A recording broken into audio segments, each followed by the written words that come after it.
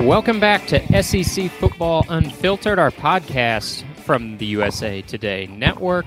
I'm Blake Totmeyer alongside John Adams. The podcast today will be offering a look at the latest in Arch Manning's recruitment.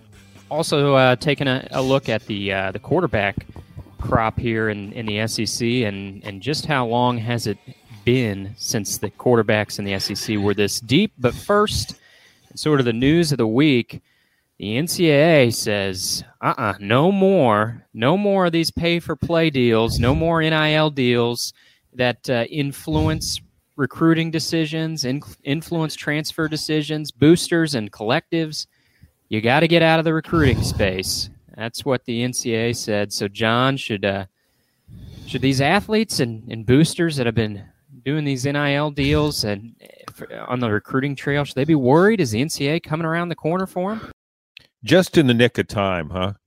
Yeah. Did you get your NIL deal in before this crackdown? Were you able to secure anything for yourself? Yes, I was, in fact, with Gannett Corporation. I don't want to disclose any details, of course.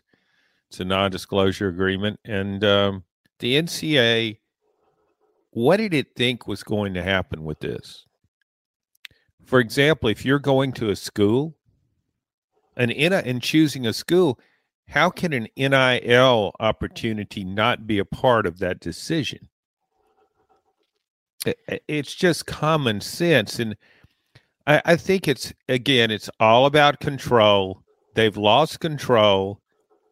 And so now they're going to strike back. It's too late for that. And if this thing ends up in the court, which way do you think it'll go? Well, the NCAA's not winning much in the courts anymore. That's exactly right. They've gotten skunked in the courts up to this point, and that's sort of why this train got out of the station, I think, in the first place. And the NCAA finally said, well, we're not going to stop NIL deals, not to mention the state legislatures got involved. But now, okay, so here is the rule last summer that the NCAA announced in terms of NIL and involving agreements with boosters. Here's what the NCAA said a year ago. It's a question and answer here. Frequently asked questions. The question was, can individuals enter into NIL agreements with boosters? And the NCAA says yes, provided that the activity is in accordance with state laws and school policy and is not impermissible inducement and it does not constitute pay for play. And so that's basically what the NCAA said this week, again, is that you can't have pay for play, you can't have deals that are recruiting inducements. So they haven't done anything new. All they've done is reminded everybody of the existing rules, but if you're not going to enforce the rules, who's going to follow them? You know, this was the much-awaited guidance that we've been hearing for weeks, that the NCAA is going to have some sort of crackdown, some sort of new guidelines when it comes to NIL deals. It's like, these are new guidelines. These are just the old guidelines that you've been failing to enforce for 10 months.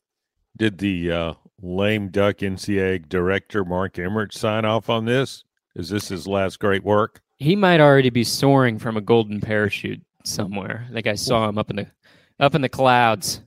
When I was listening to you read that, I was reminded that you practically have a law degree, so that gives more credibility to what you were saying. Yes, I do have a minor in criminal justice, which has come in handy throughout podcasts in the past. And so as I put on my minor in criminal justice here, I look to this and wonder, how is any of this going to hold up in court? You know, is this NCAA stepping in and say, hey, you can't have any pay for play. You can get deals once you're on campus. Some company wants you to sponsor their sweatshirt or something. Want you to come out and sign a few autographs at the local sporting goods store. That's all good. But anything as recruiting inducements, nope, can't have that. I don't think these NIL collectives are going to stand by quietly. They've already got themselves organized. There's a lot of money. There's a lot of power behind this. You know, I don't know that they're just going to sit by and say, okay, well, I guess we're done here now. This is probably headed to a courtroom, probably headed for some sort of antitrust lawsuit. The problem, John, with my criminal justice minor is I don't think we got to the point of antitrust lawsuits and how those might go. So I think my expertise is is fairly limited in this particular case, but has been helpful in the past. Well, just do what lawyers do. Just wing it when you don't have a clue about it. Okay, well, winging it, I think the NCAA probably will get skunked in the courtroom once again if it comes to that. The other thing I wonder, John, beyond just speculating what might happen in an antitrust lawsuit if it gets to this point, is how are you going to prove it anyway? Let's say the NCAA enforcement, someone comes to NCAA enforcement and says, you know what? We think old Johnny Jumpshot over there might have got an NIL deal to influence his commitment to State U. How are you going to prove that? Is the NCAA going to go up to Johnny Jumpshot and the booster and say, did you guys have an NIL deal? And is that why you committed to State U? If I'm Johnny Jumpshot, I say, first of all, any questions, I'll be referring to my lawyer. Second of all, if you're Johnny Jumpshot in State U, you probably have a non-disclosure agreement about this NIL deal in the first place. And third, the NCAA enforcement, they're not a court of law. They don't have any subpoena power. So how are they going to force you to play ball? I love this. Here's one of the ways the NCAA plans to police this is that this is from the NCAA. It says schools are reminded of their obligation to report any potential violations through the traditional self-reporting process. So the NCAA's grand plan is for schools to start tattling on themselves that they are cheating on the recruiting trail. And yes, I don't know that there's a long line of schools that will be eager to tattle on any recruiting violations that they see occurring. Yes, any school right now that's serious about winning, its coaches are already meeting with people, representatives of a collective. They're telling them what players they want, what players are the best, so on and so forth. And let's just say that this is possible, that the NCAA can strike back and it wouldn't go to court. You've already got a collective organized. Okay, you've already got a means of buying players. So you just do what you've done in the past when you were buying players, but it wasn't legal. The NCAA couldn't enforce that. It took a while for even Jeremy Pruitt at Tennessee to get exposed as his staff, at least, is breaking rules. So, no, it's just not. It's not going to work. The NCAA doesn't have that kind of. It doesn't have the power. It doesn't have the investigative power. This is here to stay, and there's not much the NCAA can do about it now. Yeah, I had someone say to me recently that they thought college sports were now more corrupt than ever, and I said I disagreed with that. I said, these are the type of deals that were always occurring in the shadows and under the table, and now with NIL, these deals have come above board. Boosters are coming out of the shadows and being more directly involved, but I never saw it as more corrupt now. I just saw it's into the light, and people didn't like that the fairy tale of amateurism was over. And so now it's like, oh, let's take these deals and put them back under the table again. It's like we don't care if the town drunk is sitting on the square drinking liquor, but put that liquor bottle in a brown paper bag. So maybe that's not what he's doing. And we can all tell ourselves, old Jim Bob over there, he's just enjoying an ice cold Coke and he's got it in a brown paper bag. There's nothing nefarious going on there. That to me is what this is. It's like they know they're not going to be able to stop it. I don't see how they could stop it without subpoena power and without a firm grasp that the law would be on their side, even if they tried to stop it. So it's like, you know what? Let's just don't do it out in the open anymore. Don't let us know that you're having any recruiting inducements. Take those babies back under the table where they belong. Also, school administrators aren't real happy about this because things are getting out of their control. And look at it this way. What do ADs do best? They fundraise. They want to put up a new building. They want to put up a glorious state-of-the-art media facility so the people covering their team can work in luxury. I'm kidding, of course, but they do want to build buildings. That's what they like to do. That's something they can point to forever. Well, how'd you get this building? Well, I talked to Johnny Jumpshot's dad, William Jumpshot, and he given us $20 million for it. Well, William jump shot now, if he has a choice, what does he want to do? Does he want to contribute to a building? Does he want to buy his team a quarterback? It's not a close call. You can. It doesn't matter what your structure looks like, what your facilities look like. Yeah, you want them to be good, but when it comes down to facilities versus players, players win out. And so that went out. So that's where the money should be going now.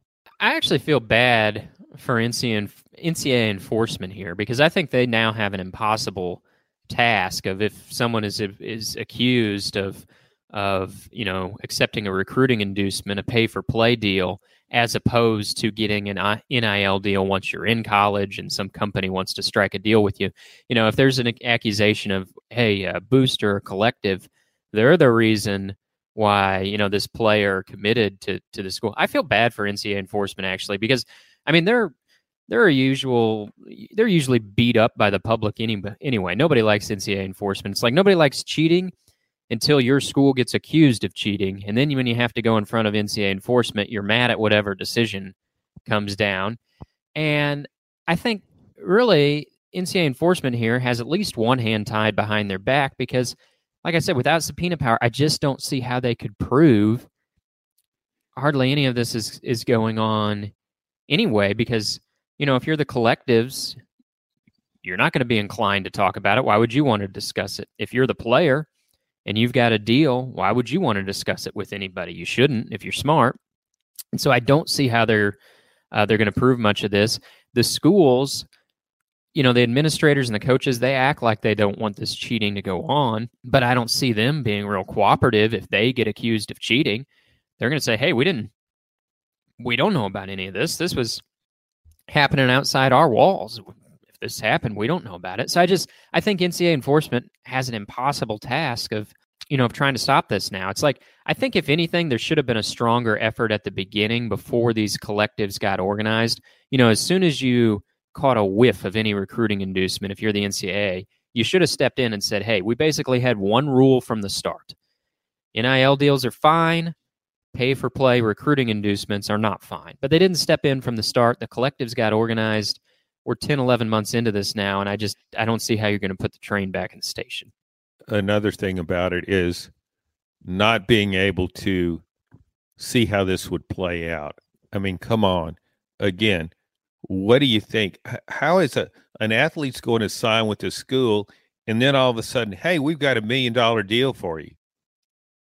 The practicality of it, you have to know what kind of options you have. That's just if this is a business and this is a business deal and athletes can now get paid, does it really make that much difference if he's paid 1 minute before he signs a national letter or 1 minute after?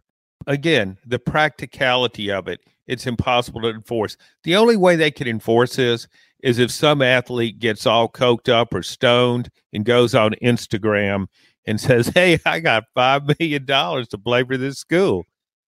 Good for me. It's really going to be a lesson in keeping your mouth shut, I think will be the biggest thing that comes out of this. If you get a sweet deal as a recruiting inducement, just don't tell anybody about it. Sign that NDA and don't say a peep about it. That's really what the big lesson is going to be here. Like you said, don't say something stupid on Instagram Live, and you're probably going to be in the clear. John, if you were to get an NIL deal, who would you want it to be with? Is there a company out there or a product that you think you'd be really good hawking? If they would just come to you, I bet, maybe 5 figures? Is that what it would take to get your endorsement? You're an established guy in your career at this point. You're not going to do a deal for $100, I don't think, right? Would $1,000 be enough? You need 5 figures or more, and who do you think you would like to do a deal with? Wow, that's a tough one. There's so many. I might do it with a restaurant. I eat out a lot. Maybe Litton's in Knoxville, Chop House in Knoxville. I eat at First Watch some. Yeah, I would probably sign on with those guys, but I think 5 figures would be cutting myself a little short. I would probably go with 6 figures. What if they did 5 figures and 1 free meal a day? Done deal. For the rest of your life. Yeah, it's done and done. Mm-hmm. Okay. Yeah. All right. I might could do something with Honda too, with that 20-year-old Honda Accord sitting out there in the high grass next to my driveway. Uh-huh. Yeah, I mean it's got a lot of mileage out that I've done this on our podcast before. I've made a pretty good compelling point for the longevity and durability of Honda Accords. Yeah, and the price on that right now is it's $3,400 now. It's gone up $200 since we last spoke. To be honest, the grass isn't that high because I moved my car into the driveway and had Jerry, when he cut my lawn, I think that's enhanced the value of the car. It just looks better in that shorter grass. It doesn't look like something has just been left there and the grass has grown up around it. It looks like, oh, he's just parked his car in the grass because he has so many vehicles at his home. Well, and not only that, but as inflation soars, the price of that Honda soars. Someone whose stock has been soaring for a long time, John, Arch Manning. His recruitment has been in center focus here, it seems like, for over a year. He's the top-rated prospect in this upcoming recruiting class, quarterback who plays in New Orleans, but all of that really isn't why he's in the headlines as much as he is. He's a Manning. He's from the first family of SEC football. You know, the nephew of Peyton Manning and Eli Manning, the grandson of Archie Manning. And the latest, if you're to believe the recruiting tea leaves or the recruiting experts, and I think generally those guys who cover recruiting do a pretty good job of predicting where guys will be going, especially at this stage in the game. The latest from On3, which is the new big recruiting website that's catching fire here, they are projecting with a 60% chance, roughly, that Arch Manning winds up at Texas. Texas, according to On3, is the front runner, and Georgia and Alabama are also in there in the mix. Those are their top three right now as they see it. I wrote about this week, John, that, you know, at first glance, I think you could say, like, Texas. Why would Arch Manning go to Texas? I mean, we're 15 plus years removed from the Vince Young days, and Texas has 5 times as many losing seasons as they do 10-win seasons since 2010. This is not the Texas of old. You know, at first glance, I think like Alabama or Georgia would seem like a more natural choice. You're the number one prospect. You step into a powerhouse program. But then I thought, you know what? If Arch Manning really wants to create this monster legacy of his own and step out of the shadows of his grandfather and his uncles, I mean, what better way to do that than to bring Texas, quote unquote, back? You know, we always hear that Texas is back, and they never are. If Arch Manning could go to Austin and actually bring Texas back, I think that would cement his place in the Manning family more than maybe just being the next in a line of great Alabama quarterbacks would be. That's a really good point, Blake. When you look at how the other Mannings have handled it, let's go back to Archie. Ole Miss was a national power in the late 50s and early 60s under Johnny Vaught. After that, though, Ole Miss it was in slight decline. Toward the later 60s, it wasn't a national power. And then along came Archie Manning. Archie Manning never led him all the way back, but he led him back to prominence. Won a lot of big games, beat a lot of good teams, and that cemented his legacy. It wasn't just that he was a great quarterback. He left his mark on the program, and he changed the image of Ole Miss. Yeah, maybe it couldn't win a national title. Maybe it couldn't win an SEC title. But you didn't want to play those guys because he could wreck your season. And so that's why he's, in part because he's such a legendary figure there in Oxford. You look at Eli, Ole Miss, when he went to Ole Miss was down. Eli got him a 10-win season, almost won the SEC. Then look at Peyton in Tennessee. Peyton came there. Tennessee was doing well, but he elevated it even more and sort of ushered in a national championship team. I don't know that if Tennessee would have won a national championship, if Peyton hadn't been there. I thought he elevated Tennessee's recruiting. So all of these guys had an impact. And look at Peyton's legacy in Knoxville. At Tennessee, he's still a revered figure. So here's a chance to expand a legendary brand. And you got to admit, Texas is bigger than it's way bigger than Tennessee or Mississippi or UT or Ole Miss. So, yeah, this is a wonderful opportunity to enhance the brand. Yeah, and I think about, Arch Manning could go to Alabama, have a really, really good career, but still, would he be remembered more fondly than Tua Tagovailoa or Bryce Young or Mac Jones? They've just been pumping out good quarterbacks year after year, and maybe that's a reason to go there. If you're looking at it through that lens of, Alabama's now, it's been a factory for everything else for years. Now it's a quarterback factory. But, if you want to have a statue outside the stadium, if you want to be remembered the way Peyton Manning is remembered and revered, really, just throughout the state of Tennessee, Texas might be a greater opportunity for that. The other thing I think about, and I don't know that this factors in at all, John, but one thing I've thought about is, Austin, Texas is not some little SEC town. Austin, Texas now has a population past 1 million people.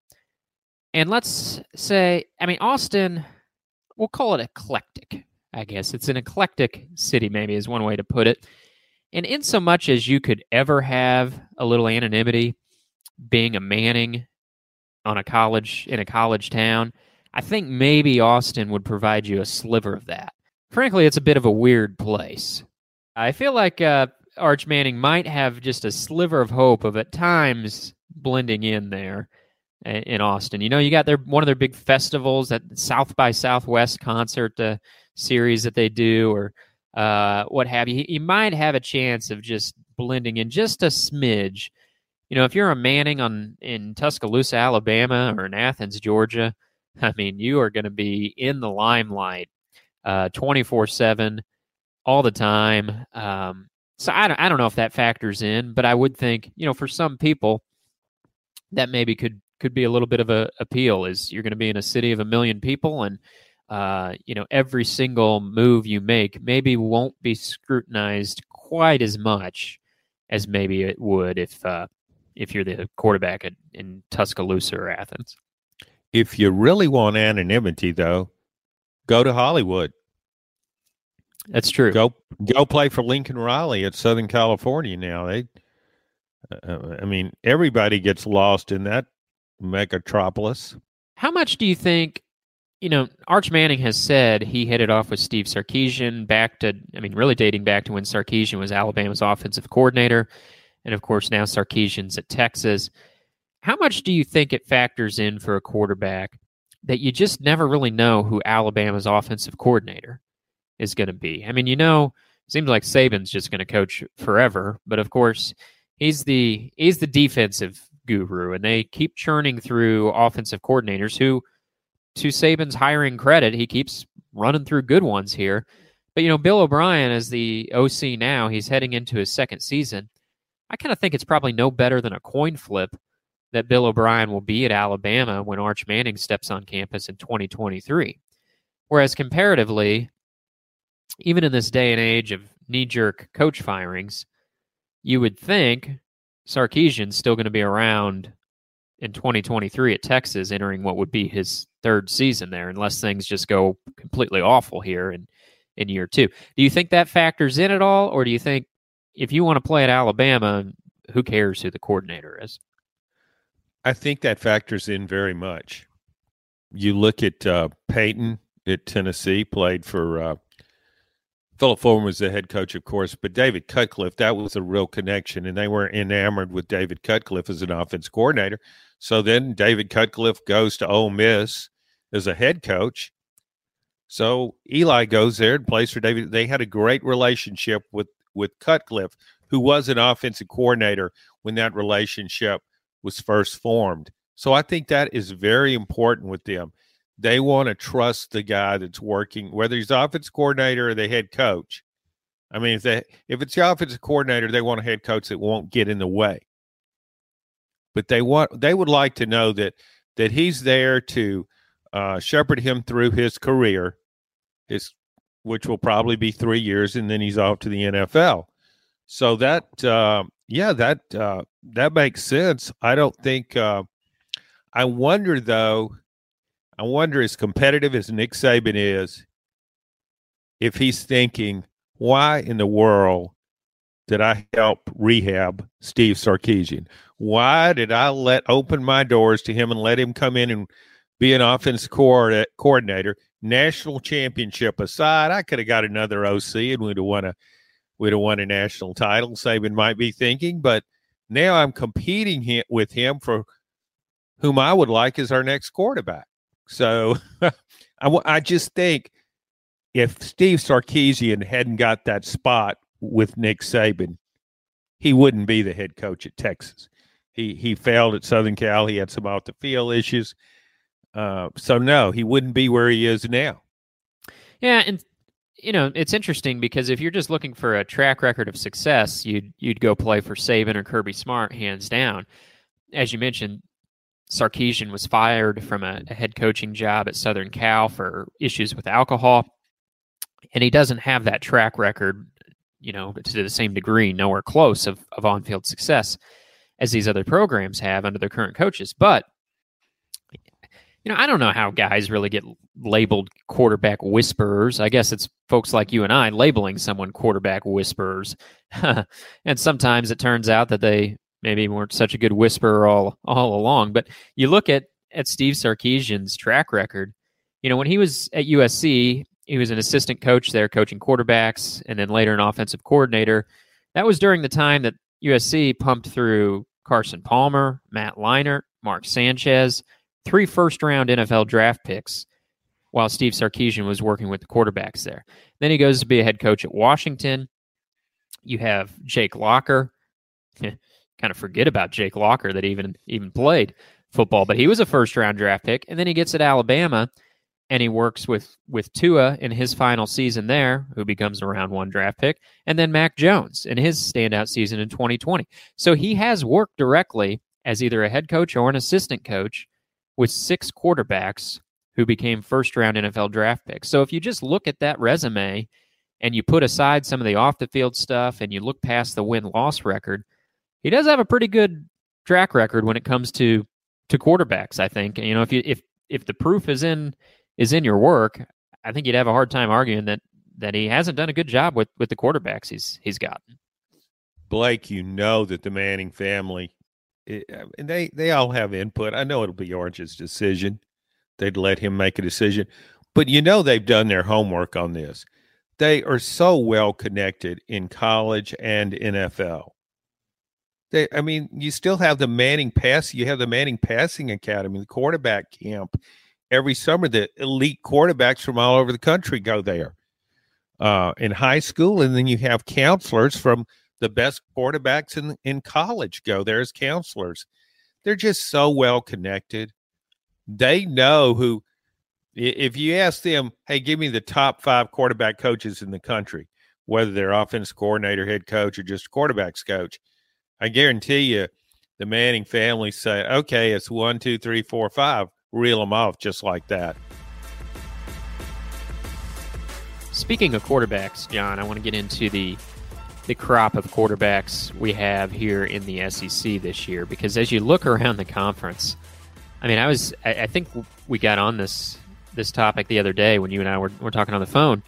You look at just early draft projections for next year, and I know those early projections can't be trusted all that much, but there are several quarterbacks from the SEC projected to be first-round picks next year, and even beyond, projecting out toward the draft. You just look at this crop, and I think other than maybe like Missouri, Vanderbilt, Auburn, I'm not sure that there's an SEC team that should feel uncomfortable with their quarterback situation right now. Yes, we know we have the reigning Heisman winner at the top there in Bryce Young back at Alabama, but you go down the list. Will Rogers at Mississippi State and KJ Jefferson at Arkansas, Hendon Hooker back at Tennessee. Spencer Rattler comes into the league from Oklahoma, and he elevates by far what South Carolina can now expect from its quarterback. Will Levis, I know he's unpolished, but he's better than what Kentucky usually has at quarterback. Point being, this isn't just a crop of quarterbacks that's strong at the top. I think this is a really deep quarterback group in the SEC. And I was wondering, in the 80 or so years you've been covering SEC football, can you ever recall a year where the crop of talent at quarterback was as deep as it is going into the season? Instead of 80, let's just round that off to 100. Mm-hmm. It's a nice, even number. When you think about it, the SEC was, for a long time, was known as a conference that its forte was defensive linemen. That gave it an edge over everybody. The SEC just had more defensive linemen who were not just big but could run. And they had good running backs. Go back to the 80s when you had Herschel Walker at Georgia, and then along comes Bo Jackson at Auburn. And then next thing you know, there's Emmitt Smith at Florida. Just a long line of historically good running backs, great defenses. But the SEC has evolved, and it's quarterback game now. So the SEC ends up with the best quarterbacks. I guess I go back to, we're talking about the Manning family. I go back to the late 60s and early 70s. There were a lot of pro prospects around. You had Pat Sullivan at Auburn, won the Heisman Trophy. You had Archie Manning, one of the greatest college quarterbacks of all time. Didn't win the Heisman, but I'd take him over Jim Plunkett, I think. Jim Plunkett won the Heisman during that era. And I remember John Reeves at Florida. He went into the NFL. There were quite a few quarterbacks. Burt Jones coming out of LSU last year was 72. He played a long time in the NFL, although injury shortened his career. There were a lot of teams back then that were throwing the ball. Now, the passing attacks weren't as sophisticated as they are there now, but as we like to say today, arm talent was very, very prevalent. Even Scott Hunter at Alabama. People forget there was an interim period. Alabama wasn't really good during that period, but they were successful throwing the ball with Scott Hunter. Then they moved into the wishbone era with Terry Davis. There were quite a few good quarterbacks, and then it really dropped off as we went through the 70s and 80s, where the SEC didn't produce those kind of quarterbacks. But now we're back, so I guess it's the old cycle thing. You just did incredible job there, John, because I've got a cheat sheet here. As you were talking, I pulled up the Sports Reference stats for the 1970 passing leaders in the SEC, and you nailed it. I mean, there at the top of the list, you had Pat Sullivan from Auburn. You had John Reeves at Florida. Both those guys threw for over 2,500 yards, which in that era, that's a lot of yardage. You mentioned Archie Manning there, and Ole Miss, Scott Hunter, Alabama, Bobby Scott, Tennessee. I mean, you were running down the line like it wasn't 52 years ago. It's like it was yesterday, huh? And I didn't mean to slight Bobby Scott, who played. Ironically, he ended up as a backup to Archie with the New Orleans Saints, and Dewey Warren from Tennessee was there in the late 60s. So teams were just throwing the ball more then, and it was kind of like it was somewhat of a phase, I guess. It's interesting. I remember when Missouri came into the conference, they had a defensive tackle, Sheldon Richardson, that made a lot of headlines before that first season of Missouri in the SEC in 2012, because at Media Days that year, Sheldon Richardson said that he'd seen a little SEC football during Missouri's time in the Big 12, and his impression was that it was like watching the Big 10. Sheldon Richardson said, quote, "It's old man football." And this got a lot of attention because it was something interesting said at SEC Media Days, which is pretty uncommon. And it was kind of like, oh, no, Sheldon didn't just come at the mighty SEC, did he? But actually, I think what he was saying had a lot of truth in it. Like, the Big 12 was out there at that time slinging it all over the yard. More spread offenses, more quarterback-friendly offenses, I think, at that time. And by comparison, I think the SEC was old man football, or you could put it differently, like just a game of brutes. It was those defensive linemen were the stars of the show, like you said, and there's still that talent really at any position in the league. But I think just even in 10 years of how much the conference has evolved at the quarterback position. You just go back, look at the 2017 passing leaders for the SEC. We're just talking 5 years ago. The number 2 guy on the list in terms of passing yards per game 5 years ago, 2017, Kyle Shermer at Vanderbilt. Can you imagine now, like Kyle Shermer had a nice career at Vanderbilt. He's a better quarterback than Vanderbilt's usually accustomed to. But can you imagine Kyle Shermer ranking second in the SEC this season in passing yards per game? That was at 235 yards per game. That was good enough to be second in the SEC that year. Drew Lock was the leader. He was the only guy that threw for 300 yards per game. Now, if you don't throw for at least 250 per game, you're going to be in the bottom half of the conference this year, I think. With, you could up and down the list, there's going to be a lot of guys throwing for 250 plus, I think. Yeah, the other good examples of this were the LSU in 2019 with Joe Burrow, and then Alabama in 2020. Just the same thing. I mean, they were just throwing the ball crazy, putting up tremendous numbers. Alabama has really always kind of been a good barometer of the way the league is going. Even when you go back to Bear Bryant started out offensively in the early 60s at Alabama. Pat Trammell was his quarterback, a defensive-oriented team, won a national championship that way. Then toward the late 60s, he started throwing the ball with Steve Sloan, Kenny Stabler. Then in the early 70s, he went to the wishbone with Terry Davis at quarterback, won a lot there. And you see him, and then you go to Nick Saban. I mean, he started out winning championships at Alabama with Greg McElroy, who was labeled maybe unfairly a little bit, but he was considered a caretaker, a game manager. And now he's got elite quarterbacks, first-round draft picks. So, yeah, those guys, if you're going to win in college football, you got to be able to change and adapt to the way the game is going, and Alabama's certainly done that. Yeah, and I think some of the coaching hires, too, have influenced the league in this direction. You look at a few years ago, Mississippi State hires Mike Leach, who, he doesn't have much use for handoffs in his system. And then Lane Kiffin, who has a good track record with quarterbacks, comes to Ole Miss, and Lane Kiffin is running an offense somewhat similar to what Art Briles ran at Baylor. And then you look at Arkansas. I think a lot of people, when Arkansas hires Sam Pittman, a former offensive line coach, they think, okay, it's going to be ground and pound, 3 yards and a cloud of dust. No, Sam Pittman brings in Kendall Briles as his offensive coordinator, and so Arkansas is also running something similar to that Art Briles Baylor offense. And then you look at Tennessee.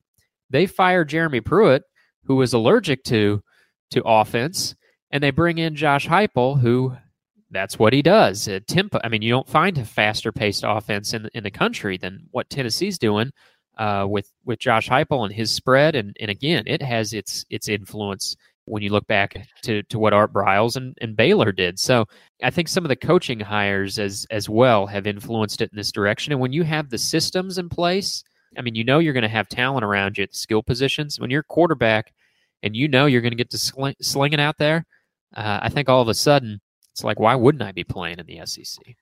Yeah, you go back and you think about the transition was really dramatic in Tennessee to go from a clueless offensive coach in Jeremy Pruitt to Josh Heupel, who's really adept at the offensive game. I think for a really tough essay question, try explaining Jeremy Pruitt's offensive philosophy in 1,000 words. That would be a challenge. The big thing, John, was he always wanted to end possessions in a kick. He said either an extra point, a field goal, or a punt. Just don't be turning the ball over. Make sure it ends in a kick. And boy, they punted a lot. They sure had some punters.